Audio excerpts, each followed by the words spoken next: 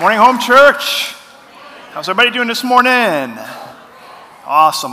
Look, I want to do a real quick special announcement, and I don't mean to embarrass this young man, but Ty got born again here at this church quite some time ago, and since then he's been on an awesome journey. He is now a United States Marine. Ty, stand up, man. Come on, stand up, man. U.S. Marine. So 3 months basic, 3 months in a holding pattern, doing everything they wanted you to do, all the picking up the rocks and cutting grass and all that stuff. And then 3 months doing infantry training. So this man is truly a Marine, and God bless you, brother. Thanks for your service. Appreciate it. I told him last week when we talked about war and rumors of war, he would have loved it. He missed out, but that's okay. You can go back and watch it some other time. So that brings me to this week. We are now closing this series called Living Proof. And the whole motivation for me, I'm preaching on this series, was to give you all some peace. Because the world is falling apart around us. And guess what? It's been doing that for almost 2,000 years, actually going way back to the fall of man. We've been experiencing the world going crazy. And we can look through time, ever since Jesus resurrected and ascended into heaven and is now seated at the right hand of the Father, up to this day, the clock has been ticking to when he is going to return. And like John the Baptist was there to prepare the way for Jesus for the first time he came, when he was born into this earth through the virgin birth as a baby, we are now, like John the Baptist, preparing the way for him to return when he comes back as the Lord of Lords and the King of Kings to rule over this world. And so we're stuck kind of in the middle. We're in this age called the age of grace. And we've seen so much happen throughout human history, where I guess you can point the finger and say, hey, this is the point where Jesus was going to come back. When the Romans sacked Jerusalem in 70 AD, that was exactly the moment that Jesus prophesied. He said that the temple, not one stone would be laid upon another. It would all be torn down. I'm pretty sure that believers in those days thought this was the end. You could fast forward through the medieval time, the bubonic plague, where millions were wiped out across Europe. I'm sure believers in those days thought that this was the end and that Jesus was coming back. Fast forward to the 20th century, we had the First World War that killed millions of people. On top of that followed the flu pandemic, killed millions more people. Then we had World War II and all the atrocities that happened through Nazi Germany and through the Japanese invasion of Asia. All those things that happened, believers at that point thought, well, this will be the end and that Jesus is coming back. And here we are now in the 21st century. We just got through somewhat wrapping up the war on terror, 9/11, and COVID-19, SARS, all these things, the Ebola plague, everything that we've been through over the last 15, 20 years. Man, now we're saying again, this is the time that Jesus is going to come back. And you know what? We're right. He can come back at any moment. We're getting to that period where I feel like in our spirit we can kind of sense that the end is near. But as he said to his disciples, the end is not yet. And what that means for us is that we still have things to do. We as believers, as the church, because we are left here in the middle of all the chaos, have things to do. And that should spur us on to get the Great Commission out, to be Jesus to those around us, to love our families, love our friends, love our coworkers, love our fellow students. Be who Jesus called us to be, and that is the light in this darkness. That's what should motivate us. Every time a bullet is shot off, a missile is fired off, every time North Korea fires an ICBM and a test missile, whatever is going on in our life, when we see these things in the news, that should help us, motivate us to do what God has called us to do what Jesus called us to do specifically, and that is to go into all the world and preach the gospel. And it's not just through our words, but it's through our actions, through our life and how we live, how we respond to the things that are coming at us. So week one, what I talked about was deception. Jesus took his disciples aside and said, listen, these are the signs of the end of the age. And the very first sign that you're going to see is people being led astray. And he said, see to it that you are not led astray. See to it that we are not deceived. Church, I believe there's some of us in the church, not this church, but the church, that are being led astray. There are things that are happening. There are prophets and preachers and so-called pastors that are saying things that I believe are leading people astray. They're leading people off the focus on Jesus, off the focus on the Great Commission, and focusing elsewhere, focusing on the signs, and they're being deceived. And Jesus said, see to it that you are not led astray. In other words, it's partially our responsibility to make sure that we're equipped not to be led astray. So how is that possible? Well, Jesus gave us the Holy Spirit, our helper that lives inside of us. And his purpose and intent is to remind us of the things that Jesus has taught us, right?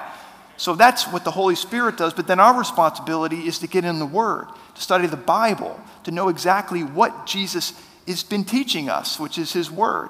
And if we know that, then the Holy Spirit can work with us, and then we can feed our discernment.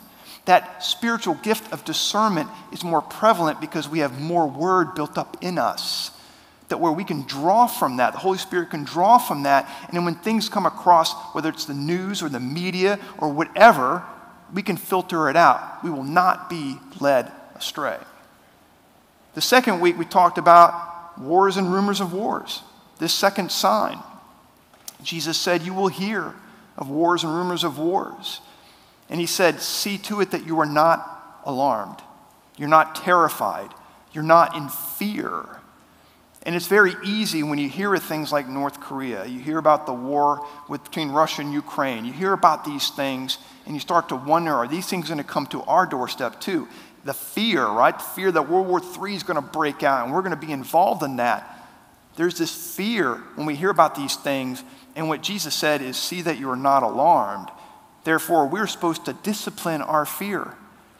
We're supposed to be able to take that feeling that comes across us and push it aside and say, you know what?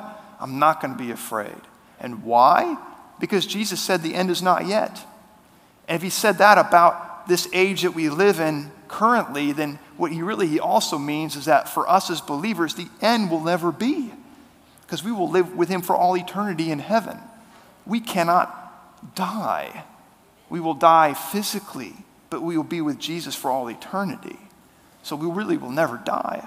Merely fall asleep, as Jesus said. So why are we worried about the bomb?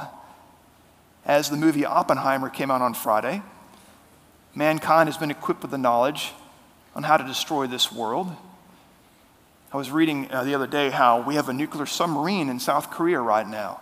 There's a ship out there, the USS Kentucky, which is an ICBM submarine that holds 20 ICBMs. Each one has 12 warheads on it that could destroy the world probably 3 times over with one boat. It's ridiculous. That's the day and age that we live in. But we're not to be afraid, and we're to see to it that we're not alarmed. So here we are, sign number 3. This is what Jesus said in Matthew chapter 24. I'm going to go about halfway through verse 7. He said, there will be famines, pestilences, and earthquakes in various places. All these are the beginning of sorrows. Famines, pestilence, earthquakes. Last week I talked about how the deception and how war tends to be man's response to the fall. When Adam and Eve sinned and sin came into this world, then our response was all these things: lying, deceitfulness, killing our brother and sister, murder. All these things is how the nature of the human flesh and the nature of sin that we now have is the response to the fall of man. Well, with creation, the earth and everything that God created, this is its response to the fall of man. Famines, earthquakes, and pestilences. The Bible says that if we don't cry out to God and worship him, then the rocks will. So not just us that look forward to Jesus coming back and saving us and reigning over this world, but it's also all of creation that's doing the same thing. We're kind of tied together in this. And so we need to respond to these things that Jesus says are sorrows. Not just to the deception, not just to destruction because of war, but how do we respond to the disasters that happen? And in Oklahoma, let me tell you something. We may not experience war. We may be pretty smart, and I believe all of you are. So being deceived is probably not something that you're going to experience, I pray. But something that we probably could experience is disaster. We live in a very crazy part of this country. We live in Tornado Alley. We have earthquakes. Man, I told some people from California not too long ago that we experience earthquakes, and they were like, what? In Oklahoma? Yeah. And earthquakes that literally shook me out of my bed. There was one a couple of years ago, I won't forget. I was like, is that an earthquake? And my bed is shaking as me and my wife were watching TV. So it's like, oh my gosh, this is crazy. So what do we do when we experience disaster? When disaster comes knocking on our door, we increase our devotion. So I'm playing on the D words, right? So go ahead and fill your discernment, feed it. Go ahead and discipline your fear. And this week with disaster, I'm going to talk about increasing our devotion. Let's pray. Father, I just thank you so much for this day. I just thank you for everybody that's here this morning. Father, I just thank you that you're blessing us with your word, that you're blessing us with your peace that only you can bless us with, that you're blessing us with actionable items that we can take during this crazy time. Father, I thank you for the people that you've put in our world, people that we can reach out to and be Jesus to, Father. I thank you that this is a call to do that as we are counting down the days, literally, of your Son's return. And Father, I just thank you that you got us in your perfect peace and protection. And I thank you that you open our hearts today as we receive. In Jesus' name I pray. Amen. Amen. So in October of 2007, I was traveling to Northern California. One of my jobs when I was in the pharmaceutical industry was to be a national trainer. I traveled all over the country. I had an opportunity to train reps around our country. It was a great couple of years that I experienced. And I had the privilege of going to Northern California, which is absolutely beautiful. I don't know if you've ever been there, but Northern California is gorgeous. But I had an opportunity to train 2 reps out there. One was based in San Francisco, the other one in Sacramento. And I remember flying into San Francisco. I rented a car, and I met the rep in San Francisco, spent a day with him. And then that night, as I checked into my hotel, I felt like, hey, get in my car and let's go downtown San Francisco, drive around the city, check it out, go eat dinner downtown. And I did all that. And as I was driving back, I was just admiring the sunset, just a beautiful place. And my hotel was near Candlestick Park, where the 49ers used to play. And I remember checking into my hotel, getting in there, and as I entered the lobby, there was a buzz going on. People were chattering. There were some raised voices, and all the TVs in the lobby, there was the news, the local news. Even the national news was reporting it. Apparently, while I was driving around, there was a large earthquake that hit San Francisco. The epicenter was just outside of San Jose, and San Francisco felt the brunt of it, about a 5.6 on the Richter scale. And I was freaked out. I was freaked out because the world around me was literally falling apart, and I had no idea as I was tooling along in my car around the city. And that was crazy. And what hit me was this, is that in a chaotic world that we live in as believers, God's grace, wow, is tremendous. His mercy is tremendous. The world is literally falling apart around me, and he's got me protected. Not only protected, but I didn't even know it was going on until after the fact. How many of us are going to die and go to heaven, and Jesus is going to say, remember this day, remember that day, those are the days that I protected you. You didn't even know it. But I had my grace over you, and you were protected, and you were safe because I'm with you. And that's what struck me. And I'm going to tell you, I went to my room that night, and I was on my knees praying, thanking him that I didn't get hurt, didn't experience anything crazy. So the next morning, I got up and I had to go to Sacramento, so I had to drive across the Bay Bridge. This is the famous bridge that in 1989, when the last large earthquake hit San Francisco, that bridge collapsed. It's a double-decker bridge, and it collapsed. It killed lots of people that were driving between San Francisco and Oakland. So I was driving across that bridge, and I was on the bottom level. And let me tell you something. I was praying in tongues, and I was probably going 100 miles an hour over that bridge to get to the other side. So even though he protected me the night before, I still has a little bit of fear, right? Like the world is so crazy. And our world, if we were to bring it down to our lives today, is chaotic. We're all dealing with something. Jesus is talking about famines, pestilences, earthquakes. These are major things that are out of our control. But how many of us in our lives right now are going through things that are seemingly out of our control? And we need him to protect us. We need to believe and understand that for us, the end is not yet. To put our faith and trust in him. And that's not easy to do. So here's what he promises. I'm going to go back to verse 7. He says, there will be famines, pestilences, and earthquakes. That is a promise. That's not a promise that you and I want to hear, but a promise meaning he says it, it's going to take place. And in this case, it does. We've experienced a lot in the world's history since then, since he said those words. And these things that there will be, these famines, pestilences, earthquakes, these are things that create a ripple effect. It's really a ripple effect from the fall of man, because sin is now in this world. It's almost like the world is trying to get revenge on man for what we did. That's what it feels like creation is trying to destroy us in these three different ways. So the very first ripple effect that we see is famine. That's what Jesus says, that there will be famine. There was a point in history, in human history, where we walked with God. Adam and Eve walked with God in the garden. That garden produced abundance and every need that they had, not only physically, but spiritually, because they were walking with God in perfect union. So the Garden of Eden was throwing up its abundance. Food, there was no famine. So here comes sin. And now it's like the earth itself has just shriveled up and said, no more. Now you got to work for it. And that's what God said, by the sweat of our brow, we're going to labor in this world. Now we got to plant and harvest. It's on us. And because of the fall of man, the world and its climate is crazy. Go to different places in this world, you can experience different climates.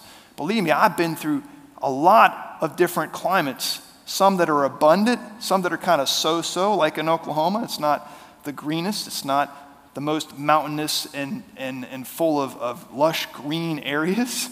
All right, I've been to places where they're jungles, and it is that much. And I've been to places where it's been desert, like Saudi Arabia, where it's like the sand is like fine sand, like beach sand, for miles and miles and miles. No sign of vegetation everywhere. It's crazy how this world is different.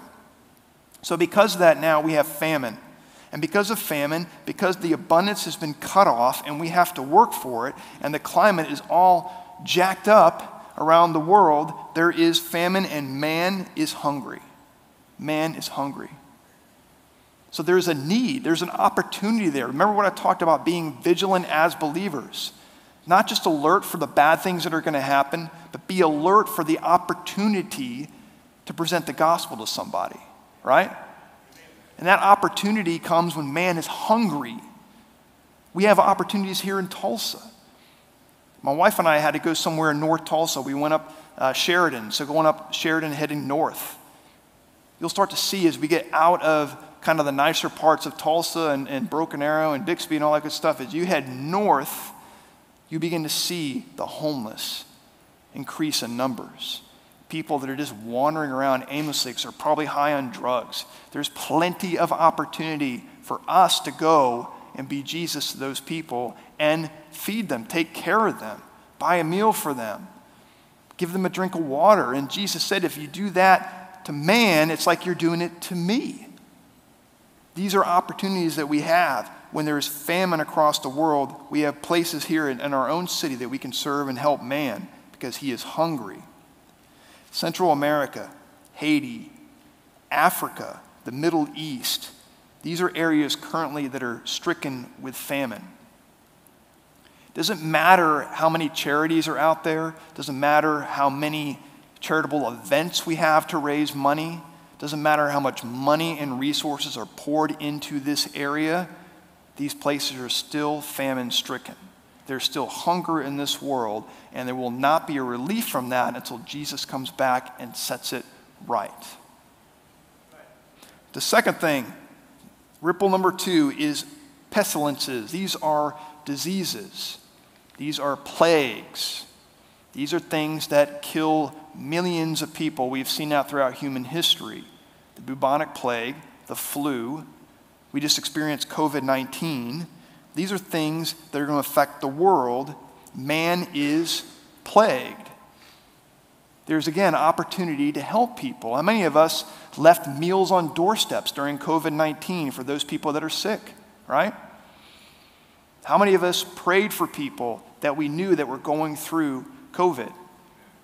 Or talked to them on the phone or through video chat to be there for them, even though we couldn't physically be around them. These are opportunities, again, to increase our devotion, to love on people. So when disaster hits, we put ourselves aside and we help other people. Ripple number 3 is earthquakes. The earth shifts its plates and there is instability. It's almost representative of man being unstable. Because man builds their house on what? On sand instead of the rock of Jesus. It's very analogous to the fact that many people are not in the kingdom of heaven because they have not placed their faith in Jesus. Man is unstable. One of the areas that's probably the most unstable in this world is the Ring of Fire, which is along the Pacific Ocean, borders South America, North America, across to Asia and down. These places are on the Ring of Fire and is the most unstable.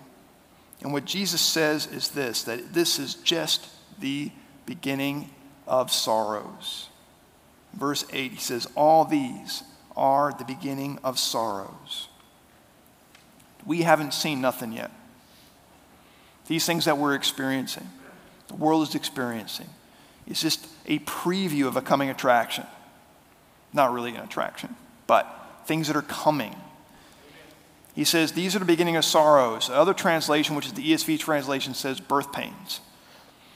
And I explained this during the first week of this series, how the birth pains, if you're getting closer to giving birth to a baby, those birth pains gets closer and closer and closer. So these things happen more and more and more.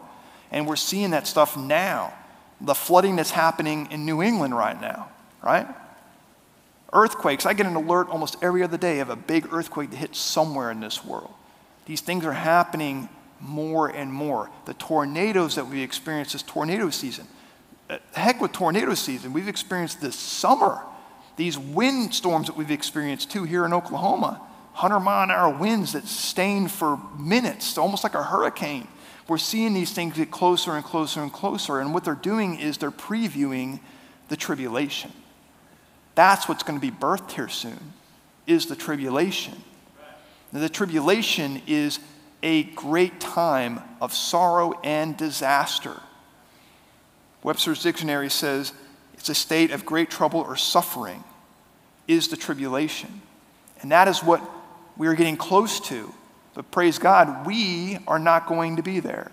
For those of us that are in Christ, we're not going to be part of this, but we're given a little bit of a taste of it. And that taste is meant to give us an appetite to increase our devotion, an appetite to worship and praise God more, an appetite to serve our fellow man and love them like Jesus would.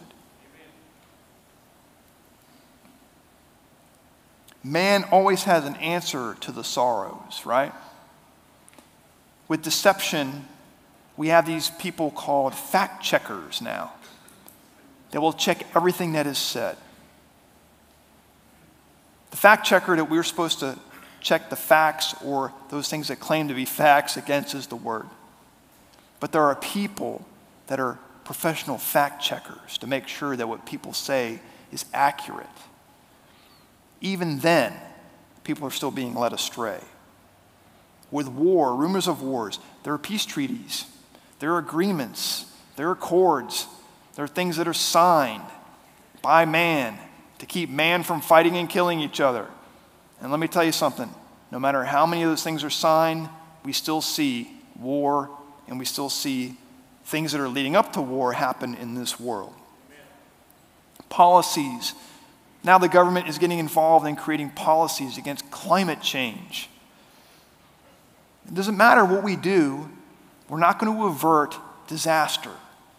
The world is still going to do what it does. Temperatures are going to rise, temperatures are going to fall, there's going to be weather patterns, there's going to be seasons, and there ain't nothing that man can do about it. It's like we're trying to put a Band-Aid on cancer for all these things. It's useless. It's like we're boxing in the air, as Paul says. There's nothing we can do about it.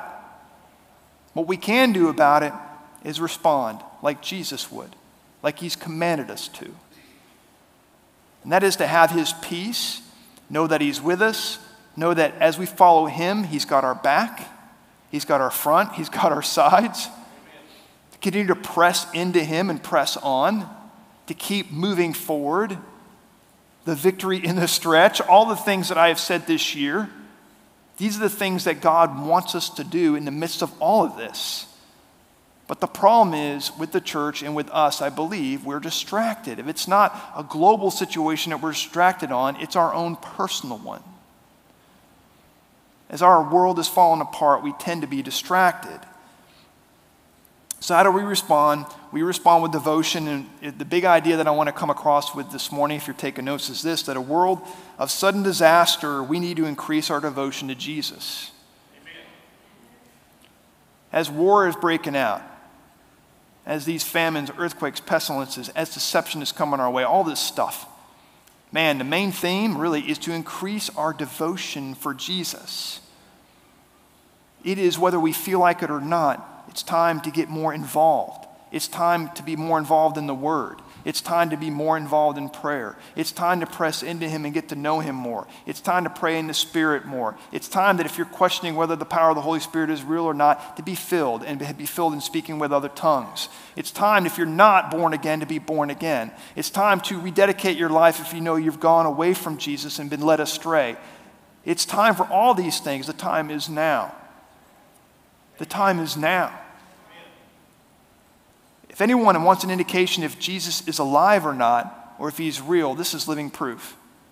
All these things that are happening that he said were going to happen, which is leading up to his return, which is leading up to our rapture as the church. And that should get you excited. But I think we're really excited for that. We're like, Lord, our world is falling apart, and all I want to do is retreat and just wait for you to come back and get us out of here. And what he's saying is, no, the end is not yet. We still have work to do. And every one of us has an area that we go to every day, whether it's your job, whether it's as a single mom in your house raising kids, whether it's being in ministry, whether it's a student, whether you're just kicking back and enjoying summer right now. We all have places that we are planted where God is saying, be Jesus to the people around you. And it has been my theme all year of saying this, and I know I've said it a lot. But this is where we are good soldiers for Jesus. This is where we put ourselves aside and we put away the fears of the world and we focus on what he wants us to do with the people that we have around us. So how? How can we do this? We are to be responsive to the needs of others. Jesus said, if you love me with all your heart, mind, soul, and strength, you will love your neighbor as yourself. This is when we increase our devotion to Jesus, means we increase our love and devotion to the people that are around us. And there is so much that we can do for each other. It's called lay down your life sacrificially to serve those that are around us. I'm not talking about in Starbucks as you're in the drive-thru, you look at the drive-thru person and say, listen, that person behind me, I'm going to pay for their coffee. All right? That's pay it forward. That's awesome. But there's a whole lot more that we can do as believers. How we can impact and affect people around us. When we had that freak July storm, 100-mile-an-hour wind gusts was recorded in my neighborhood. I have some guy who has a weather thing in his backyard, and you can actually log into it through an app. 100-mile-an-hour sustained winds in my neighborhood. The trees were falling down and branches were everywhere. And what I saw the next day were people out and about helping their neighbors. The response, right? And that's major, right? Something like that happens, that's kind of a major thing. But if we can train ourselves now to do something like that for other people when there's not a disaster, then when disaster does hit, we're going to be ready. We're going to know how to respond. And I think every one of us in here has some place where we can actually do that. 2013, the Moore tornado, I talked about that a couple weeks ago. The Moore tornado was something that was major, where it looked like somebody dropped an A-bomb on the city of Moore. And our church gathered people around, and we went down and we served them. We didn't even have a plan. We knew that we were supposed to go down there and help, and we just paired up with people that needed just help retrieving valuables out of the rubble. And the fact that we were there, and they asked us, "Where are you from?" "Oh, we're from this church, and can we pray for you right now? Can we agree with you that God has a plan in the midst of all this destruction?" Man, I got pictures of us praying with people, and that was such an impactful thing. But see, before we can respond to something major like that, we have to be aware and look for opportunities to respond now when there's not a lot of craziness going on. Where can we serve others? Where can we increase our devotion to people that are around us so that when the big things do happen, we're ready? How about us, home church? The first Saturday of every month, we pick up trash. Like, the intent of me doing that, of putting that in place, of something like picking up trash in the city of Broken Arrow, was really not just to serve the community, but to train our hearts, to set aside time to help other people. And I think that's something that we can do in our own lives too. There are people that are around us that we can actually serve, that we can actually help. Miss Bernice, who's currently not here, but she is in a nursing home right now. There are people in this church that live near her that have been helping her because she's unable to help herself in many areas. They are devoting their lives and their time to making sure that she's okay and making sure that her needs are met. And even now, visiting her in the nursing home. That is what I'm talking about. That is how we increase our devotion. Because when we serve and love people, there's no greater living proof of Jesus than that. No greater proof. People are hungry, people are being plagued, and people have crazy lives and are very unstable. So we need to increase our devotion in loving them.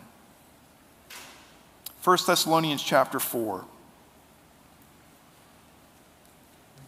Beginning in verse 16, this is what Paul writes. He said, "For the Lord himself will descend from heaven with a shout, with the voice of an archangel, and with the trumpet of God.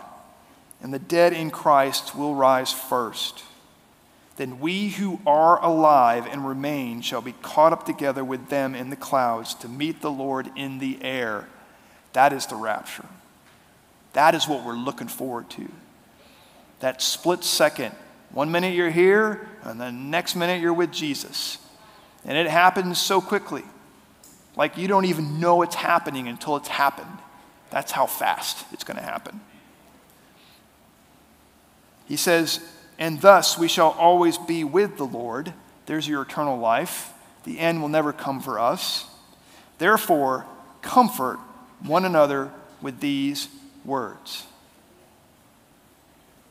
I've been preaching through Matthew 24. There's not a whole lot of comfort in those words. But with these words, there's comfort. We're hearing a lot of noise right now, and it's going to increase. We've experienced a lot because the world is falling apart.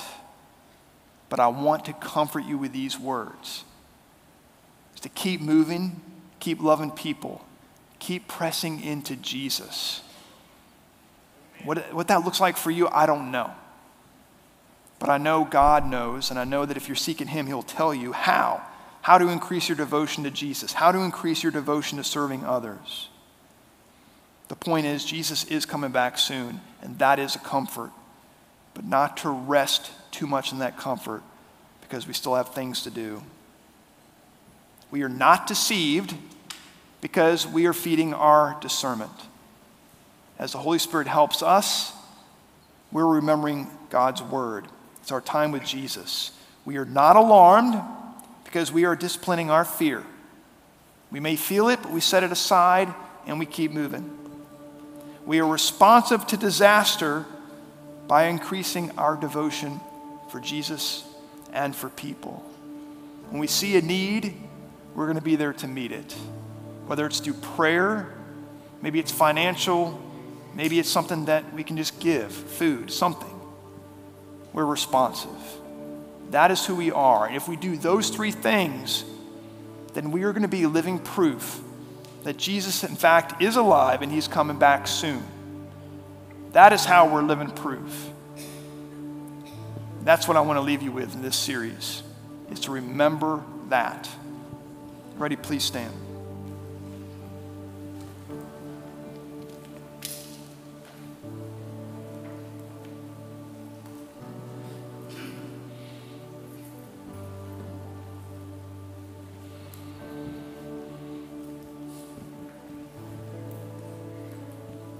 I'm going to close with a passage that I started out this series with. Paul wrote this to the Philippian church in Philippians chapter 2. This is the Message version. He says, "Do everything readily and cheerfully. No bickering, no second guessing allowed. Go out into the world uncorrupted, a breath of fresh air in this squalid and polluted society.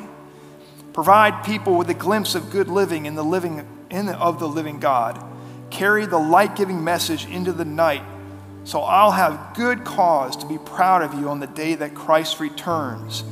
You'll be living proof that I didn't go to all of this work for nothing." Living proof. What I can say about this church, and I want to commend you all, is you all do a great job of being living proof. There are people that you have brought here that are now following Jesus. Most of you in this room volunteer in this church. Every one of you has encouraged me and those that serve alongside me on my staff. You all are doing a fantastic job of being living proof. And there are days when I feel like I'm not moving in the right direction, or I feel like I can't go on anymore, that have given me words privately and publicly to increase my faith, to help my unbelief. You all walk the walk, not just talk the talk. And what I see in you all is an opportunity even greater outside these four walls to do what you do to each other and what you do for me, and to take it to people you don't even know. And just watch how God will use you. How you will see and experience somebody coming to Jesus. Can I ask this question? And please be bold. Raise your hand. If you've never led somebody to Jesus, can I see your hand? And there's nothing to be ashamed about. Maybe you've just never had the opportunity. Is there somebody in here that's never had that opportunity? I feel led to pray for you. Anybody? Never had the opportunity to lead somebody to Jesus. You've all had that opportunity? I see one hand. Anybody else?